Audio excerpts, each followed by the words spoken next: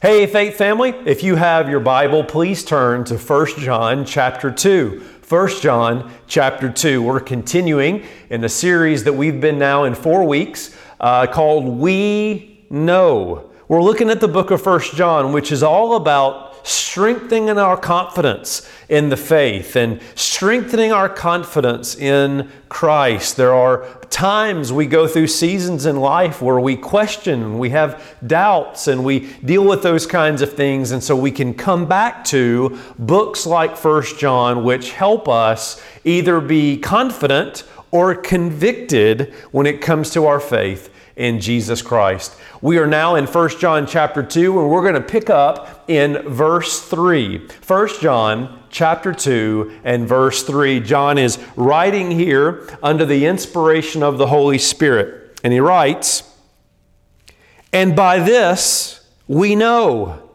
that we have come to know Him, if we keep His commandments. Whoever says, 'I know Him,' but does not keep His commandments is a liar, and the truth is not in him. But whoever keeps His word, in him truly the love of God is perfected.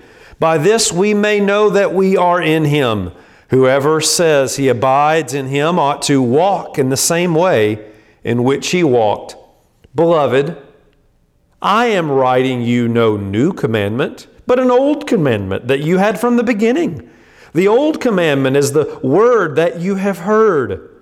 At the same time, it is a new commandment that I'm writing to you, which is true in Him and in you, because the darkness is passing away and the true light is already shining. Whoever says he's in the light and hates his brother is still in darkness.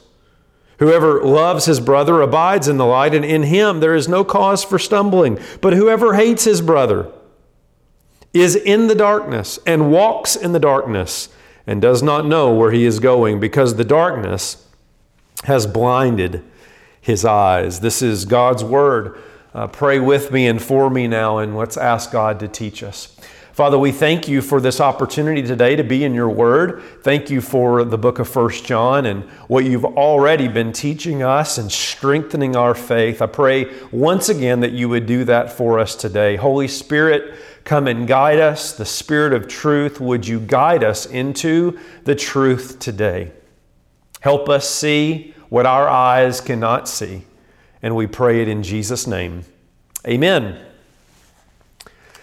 Signs point to yes. That's the answer I received, and I liked it. I was, I'm going to guess, around elementary or middle school age, and I had a certain crush on a certain girl, and I wanted to know whether or not she was interested in me, whether or not she liked me in return. And so I decided that I would consult a very trusted and authoritarian source. And so I did, to try to find out if she liked me. Now, that trusted source was not one of her friends. It was not one of her parents. It was not even her. That source that I looked to for that answer was the magic 8-ball. The magic 8-ball. You remember the magic 8-ball, right? You would ask it a question, like, will I get a bike for Christmas? Or will the Vikings actually win a game this season? Or, does she like me? You would ask the 8-ball, some kind of question like that, and then you would shake it up and you'd turn it over and you'd look at the answer that it would give you. And it would usually give you something generic like this: concentrate and ask again, or cannot predict now, or better not tell you. And you'd look at that and you'd be like, what kind of answer is that? So what would you do? You know what you would do. You would shake it up again, and you would keep shaking it up until you got a more confident answer, like, it is decidedly so, or you may rely on it, or my favorite, Signs point to yes. Now that's more like it. That's more confident.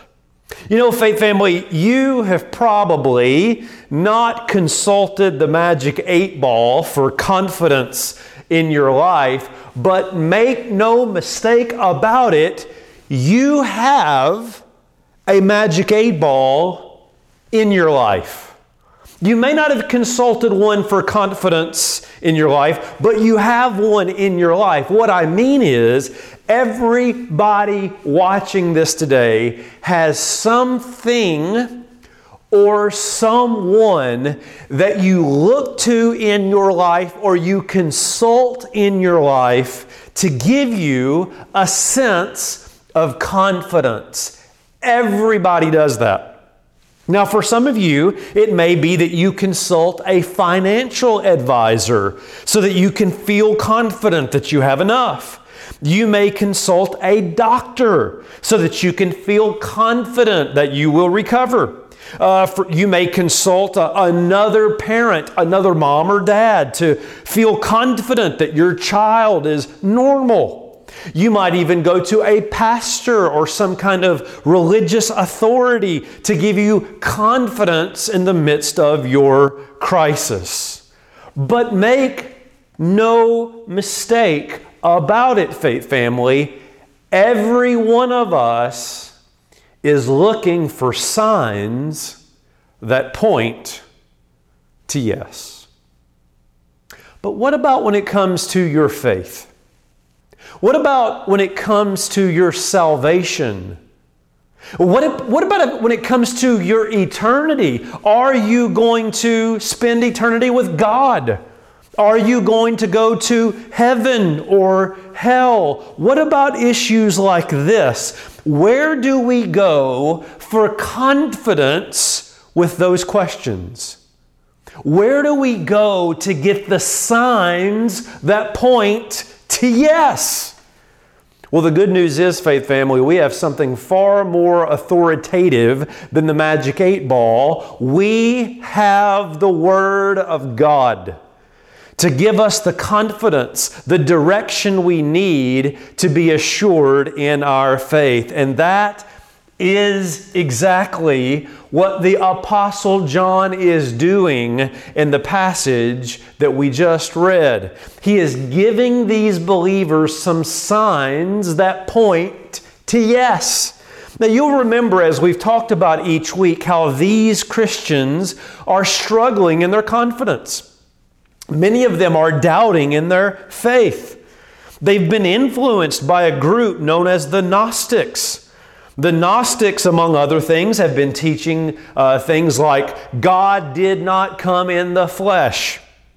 Jesus was not physically and bodily resurrected from the dead. That's because the Gnostics believed that the flesh, the body, was evil, and only the spirit was good. And so some of these believers, because of the Gnostic influence, are doubting. And not only are they doubting, but they're slipping into disobedience. You'll notice this on the screen. But you see, if the body doesn't matter, then it doesn't matter what you do with your body.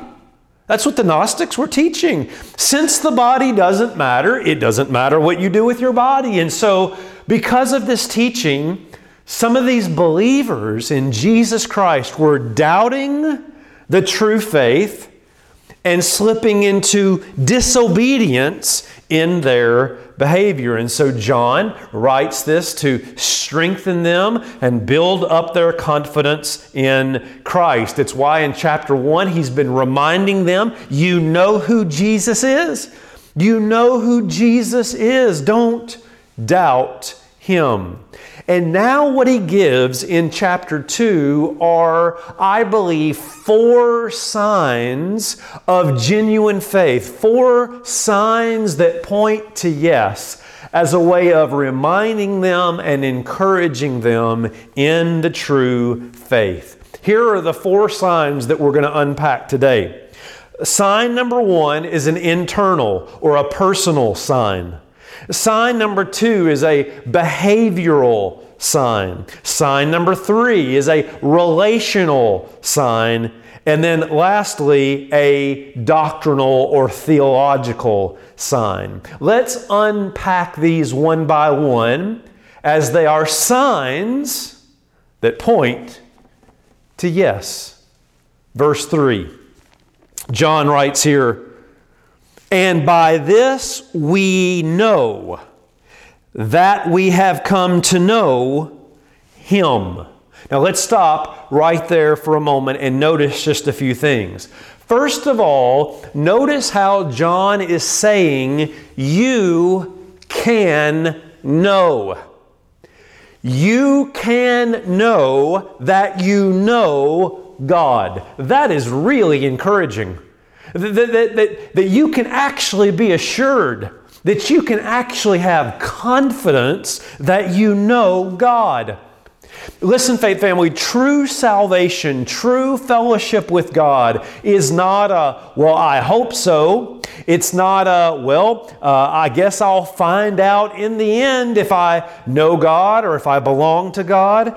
Salvation is not like being a contestant on The Price is Right, where you just kind of sit around hoping that maybe your name will be called so that you can participate. No. John is saying that's not the case whatsoever. As a Christian, you can have full and complete assurance that you know God. As the old hymn says, blessed assurance, Jesus is mine.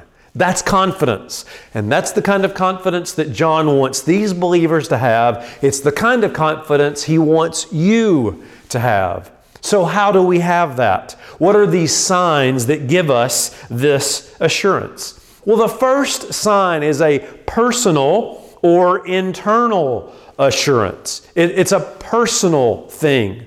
Now you may be asking, well, where do you get this personal aspect here in the text? Do you just kind of make this stuff up as you go? Well, no. There's a reason that I'm pointing this out, and it's from the word know.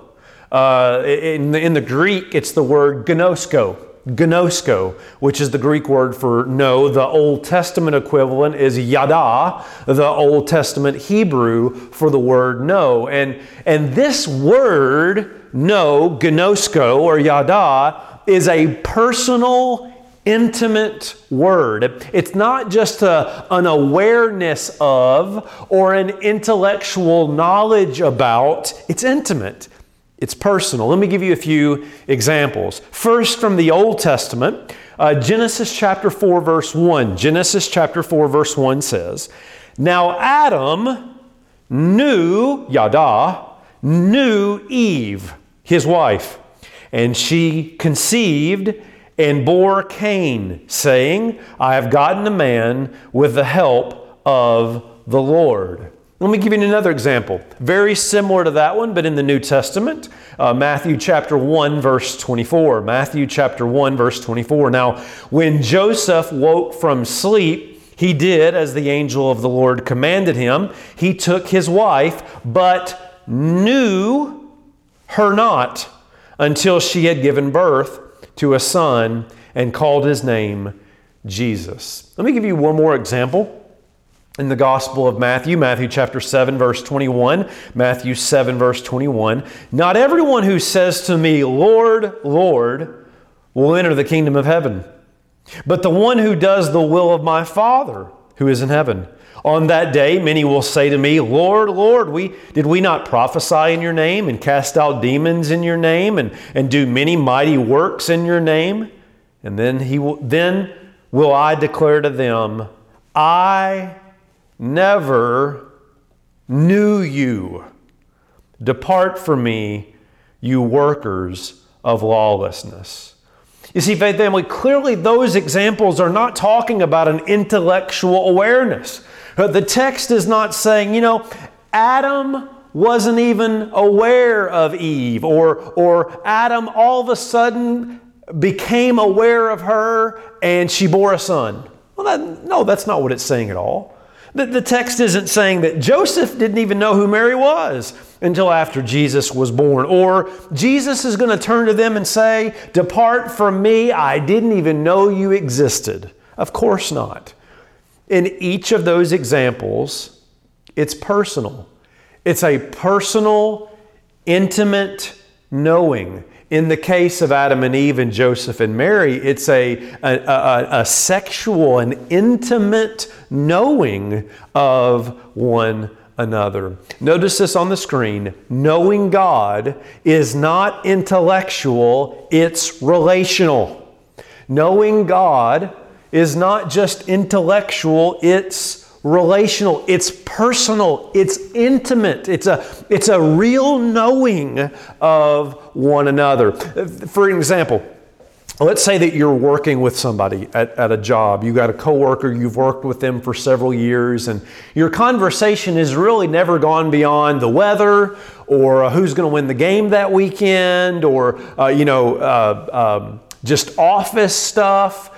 But then one day, that coworker says, "I really would like to talk to you," and you go off into the other room, and all of a sudden that coworker of yours just begins to pour their life out on the table, and you begin to talk about deep things and life things and things that go beyond just the surface.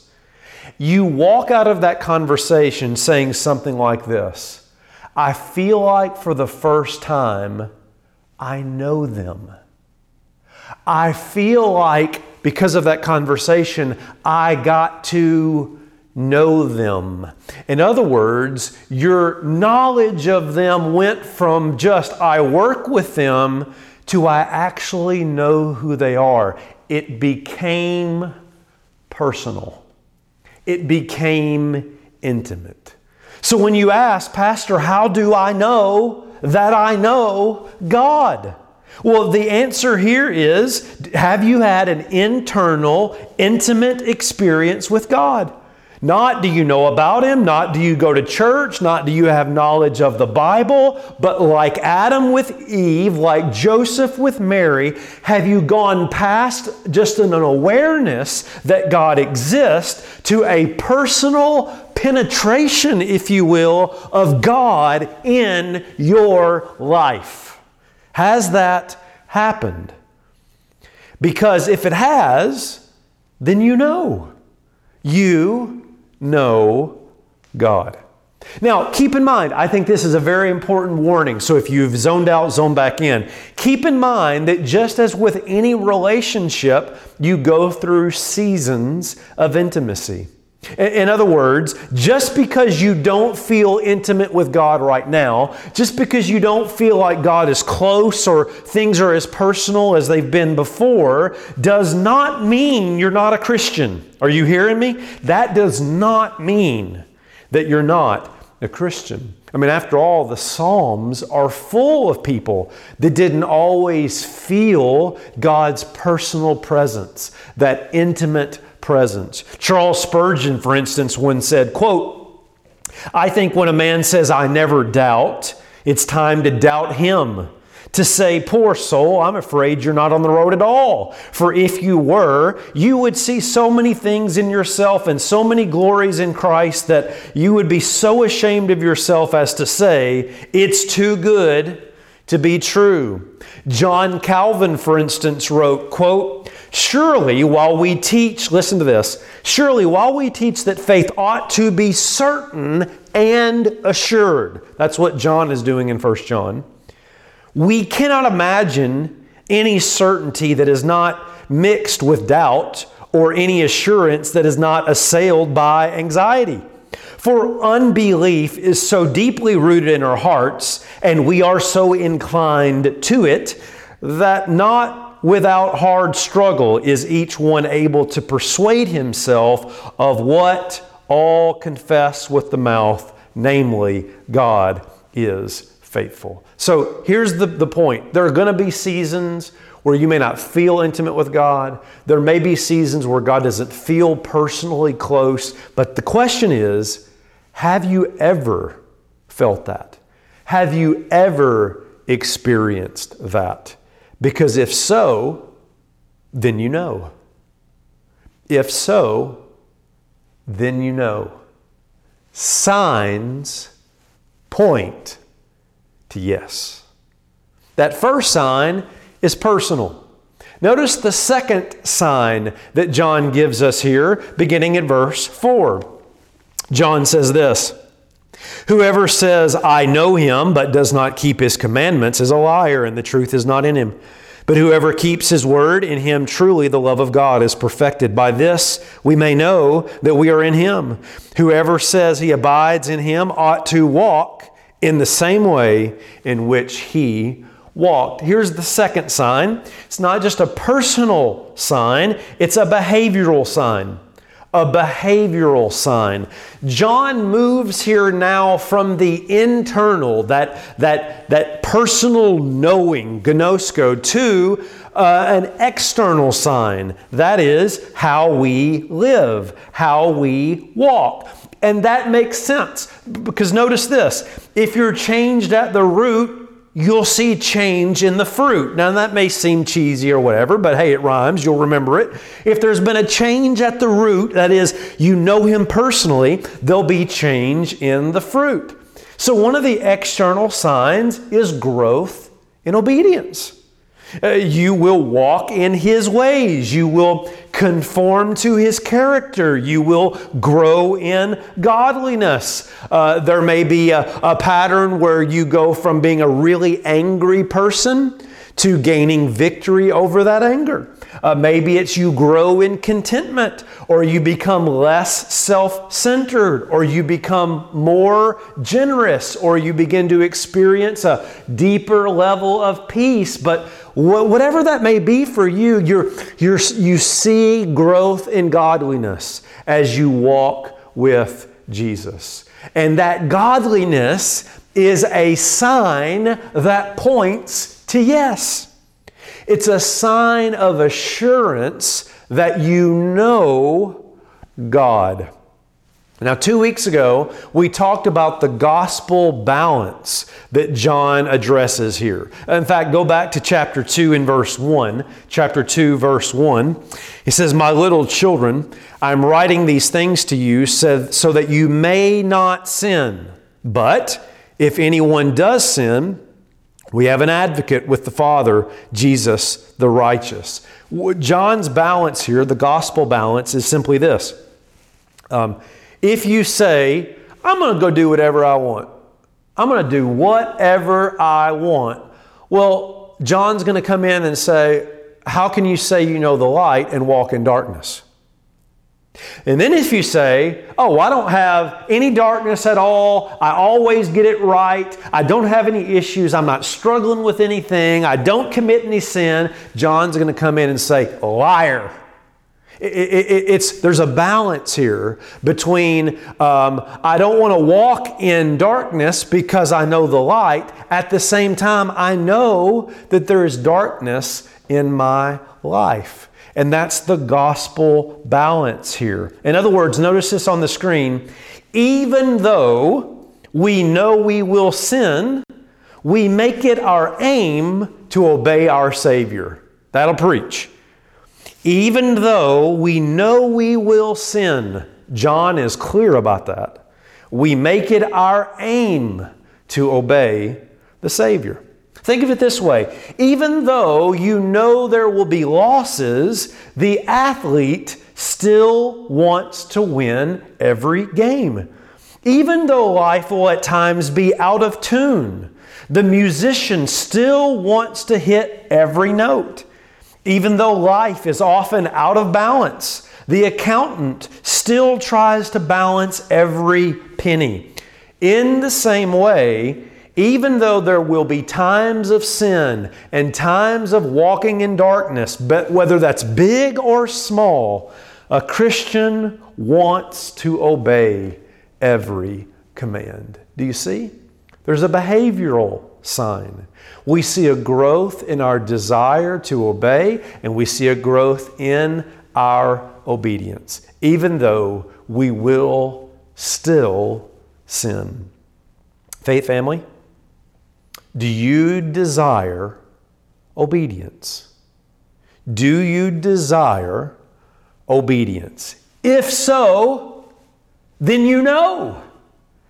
If so, then you know. Signs point to yes.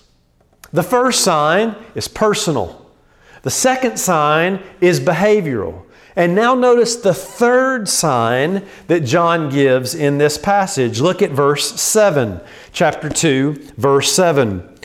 Beloved, I'm writing to you no new commandment, but an old command that you had from the beginning. The old commandment is the word that you have heard. At the same time, it's a new commandment that I'm writing to you, which is true in Him and in you, because the darkness is passing away and the true light is already shining. Whoever says he's in the light and hates his brother is still in darkness. Whoever loves his brother abides in the light, and in him there is no cause of stumbling. But whoever hates his brother is in the darkness and walks in the darkness and does not know where he's going, because the darkness has blinded his eyes. Here's the third sign that points to yes, and that is the relational sign.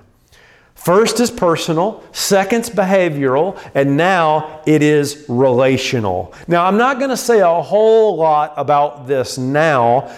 And the reason that's the case is because when we get into chapter 3, John is going to take this topic of loving your brother, hating your brother, light and darkness, and he's going to expand on that even more. So we're going to come back to this down the road is the point. But let me just say a few things. First of all, this is clearly an extension of the previous point. That is, the previous point was behavioral. You obey the commands that Christ has given you. Well, what was one of those commands? Love. And so the relational sign is in many ways an outworking of or an extension of the behavioral sign that John has already addressed. And why would John need to mention this? Why would John need to remind these believers to love one another, to love your fellow believer in Christ? Well, let me break it down this way. The Gnostics were clearly influencing some of these believers based on their teaching. They were doubting and they were disobeying. They were doubting the true faith because of the false teaching of the Gnostics, and they were disobeying because of the outworking and the implication of that false teaching. Well, let me ask you this question. If you've zoned out, zone right back in. How many of you have ever noticed that sometimes the meanest people towards struggling Christians are other Christians? How many of you have ever noticed that sometimes the meanest people towards struggling Christians are other Christians? Christians, so they say, that lack any compassion. Christians, so they say, that look down their doctrinal noses without having any love. Christians, so they say, that think they are the final judge and jury over your life. Oh, Faith family, it has happened far too many times, and it is sad. Well, that's what's happening here. It's exactly what's happening here. I can't believe you're doing that. I can't believe you're struggling with that. I can't believe you're listening to those Gnostics and their false teaching. And how could you let somebody like that influence you? And it's just beating them down, beating them down, beating them down. It has been often said that many times Christians are the ones that shoot their wounded. And so that's happening. Not only do you have some Christians who are doubting and disobeying, but now you have the other group of Christians that are being unloving towards them. And John writes to remind them of this. Look at it on the screen. That one of the signs you walk in the light is you walk in love. One of the signs that you walk in the light is that you walk in love. Trust me, Faith family, hypocrites are not those who have sinned. Hypocrites are those who act like they have no sin. That's the hypocrite. But look at what he says in verse 9 again. Look at this. Whoever says he is in the light and hates his brother is still in darkness. Oh, Faith family, there are people and there are churches who will say they are in the light, and they will say things that sound spiritual, and they will quote their Bible verses, and yet their attitude and actions towards other Christians, towards struggling believers, does not reflect the love of Jesus. Listen to me. According to the authority of God's Word, they are not in the light. They walk in darkness. That's a powerful word that John is writing to these believers. And I'm hoping that you're seeing the context here. He's writing things that are going to lift up the doubting and convict the arrogant, the prideful, the ones that are refusing to love, to remind them all where their salvation is ultimately found. Now, what does John mean here just quickly with this whole old versus new? This command to love is an old commandment. It's a new commandment. Is John contradicting himself here? What is this? It's actually rather simple, at least to understand, not so much to apply, but it's simple to understand. Do you remember when Jesus is asked, what's the most important command that is in the Old Testament? And Jesus replies that you love the Lord your God and love your neighbor as yourself. Jesus summarizes the whole Old Testament law with those two commands, love God and love others. You remember that, right? So in one sense, the command to love goes back a really long time. It goes back to the Old Testament. It's what the law was all about, was to love God and to love your neighbor. And in that sense, it's old. But in another sense, it's entirely new. And you say, well, how is that new? It's new because it's new in Christ. It's new in Jesus. It's new in Jesus in that you're commanded to love. This is so important. Listen, you're commanded to love not based on a law, but on the basis of a life.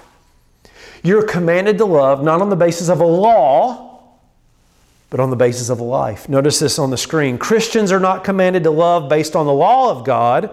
We're commanded to love based on the life of Christ. That's radically different. Jesus said love not because the Old Testament says so. That's old. Jesus says love as I have loved you. That's new. The command is old, but in a sense it's new because it's new in Christ. Our motivation to love our brother, to love our sister, to love one another is not based on a law, it's based on a life.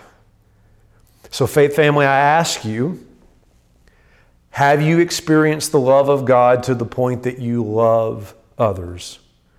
You say, I refuse to forgive that person. Do you know how much you've been forgiven? You say, I refuse to serve those kind of people. Do you realize how much you've been served? I'm not going to sacrifice my time or money for that. Do you know how much Jesus has sacrificed for you? In other words, you have a life, not a law. And that life, if you're a professing believer, has changed you. And therefore, one of the signs that assures you of your faith is the expression of love. Do you express love to others? If so, then you know. Signs point to yes. We have the personal sign, we have the behavioral sign, we have the relational sign, and John gives us one more in verse 21. Chapter 2 and verse 21, and we'll close with this. John says, I write to you not because you do not know the truth, but because you know it, and because no lie is of the truth. Who is the liar but he who denies that Jesus is the Christ? This is the Antichrist, he who denies the Father and the Son. No one who denies the Son has the Father. Whoever confesses the Son has the Father also. And again, we're going to get more into this in the weeks to come, but here's the point, and it's a very important one. Listen, if you've zoned out, zone back in here. It's a doctrinal sign or a theological sign. You can have an internal personal experience, and you can live externally in a way that follows the commands of Jesus. And you can express a love and a care and compassion for other people and still not be a Christian. You can have all those things and still not be a Christian. You see, the final sign here, and this is so important, listen, faith family, is you must have a true confession of the real Jesus. You're not a Christian if you don't know who Jesus is. If you don't get Jesus right, you're not right with God. That's what John is saying. If you don't get Christ right, you don't have Christ or the Father. But if you get Christ right, you have Christ and the Father. Don't you see? Notice this on the screen. Salvation is more than right theology. Yes, it's more than right theology. But there is no salvation where there's wrong theology. Yes, salvation is more than just getting your theology right. 100%. But you don't get salvation if you get your theology wrong, specifically as it relates to the person of Jesus Christ. If you ask me, is salvation personal or theological? My answer is yes. Yes. It's theological, you got to get Jesus right, and it's personal. It can't just be mere head knowledge, it must penetrate your heart.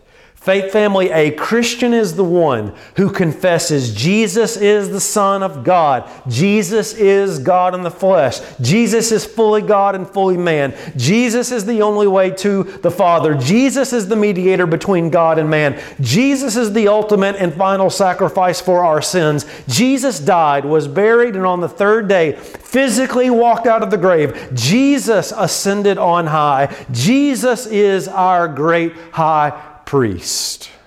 You have to get Jesus right if you're going to be right with God. So, let me ask you, do you confess Jesus as the Christ? If so, then you know. If so, then you know. Signs point to yes. Faith family, do you know that you know God? Do you know? Do you really know that you know God? Because the Bible says you can know. You can know, blessed assurance, Jesus is mine. You can know that you know God. The signs are simply, have you had a personal internal experience with God? Do you want to obey His commands even though you know you fall short at times? Do you really love others based on the life of love you have seen in Jesus? And do you confess Jesus as the Christ? If those things are true of you, you have every reason to be confident in your faith, because the signs most assuredly point to yes. Let's pray together. God, thank you for the time in your word today. It is either a confidence builder or a conviction in our life. And that's a good thing. So Holy Spirit, speak to us. I pray that we would know that we know God. But maybe through these signs it has been convicting for some that they do not know God. These signs have exposed areas where they're not a Christian. Well, the good news today is that if they will confess with their mouth that Jesus is Lord and believe in their heart that you raised Christ from the dead, they can be saved. They can know that they know God today. So God, I pray that you would do that work in our lives. In Jesus' name, amen. Hey, thanks so much for worshiping with us online and being a part of Faith Family and our study in 1 John. If you need prayer or if there's a decision that you need to make for the Lord, you would like to just talk to somebody, shoot us an email here at Faith Family at forthegospelgatherings@gmail.com. Let us know how we can pray for you. Let us know if there's a decision that you would like to make. Let us know if you'd like to speak to someone so that we might minister to you wherever you're at in your walk. Thank you for worshiping with us today.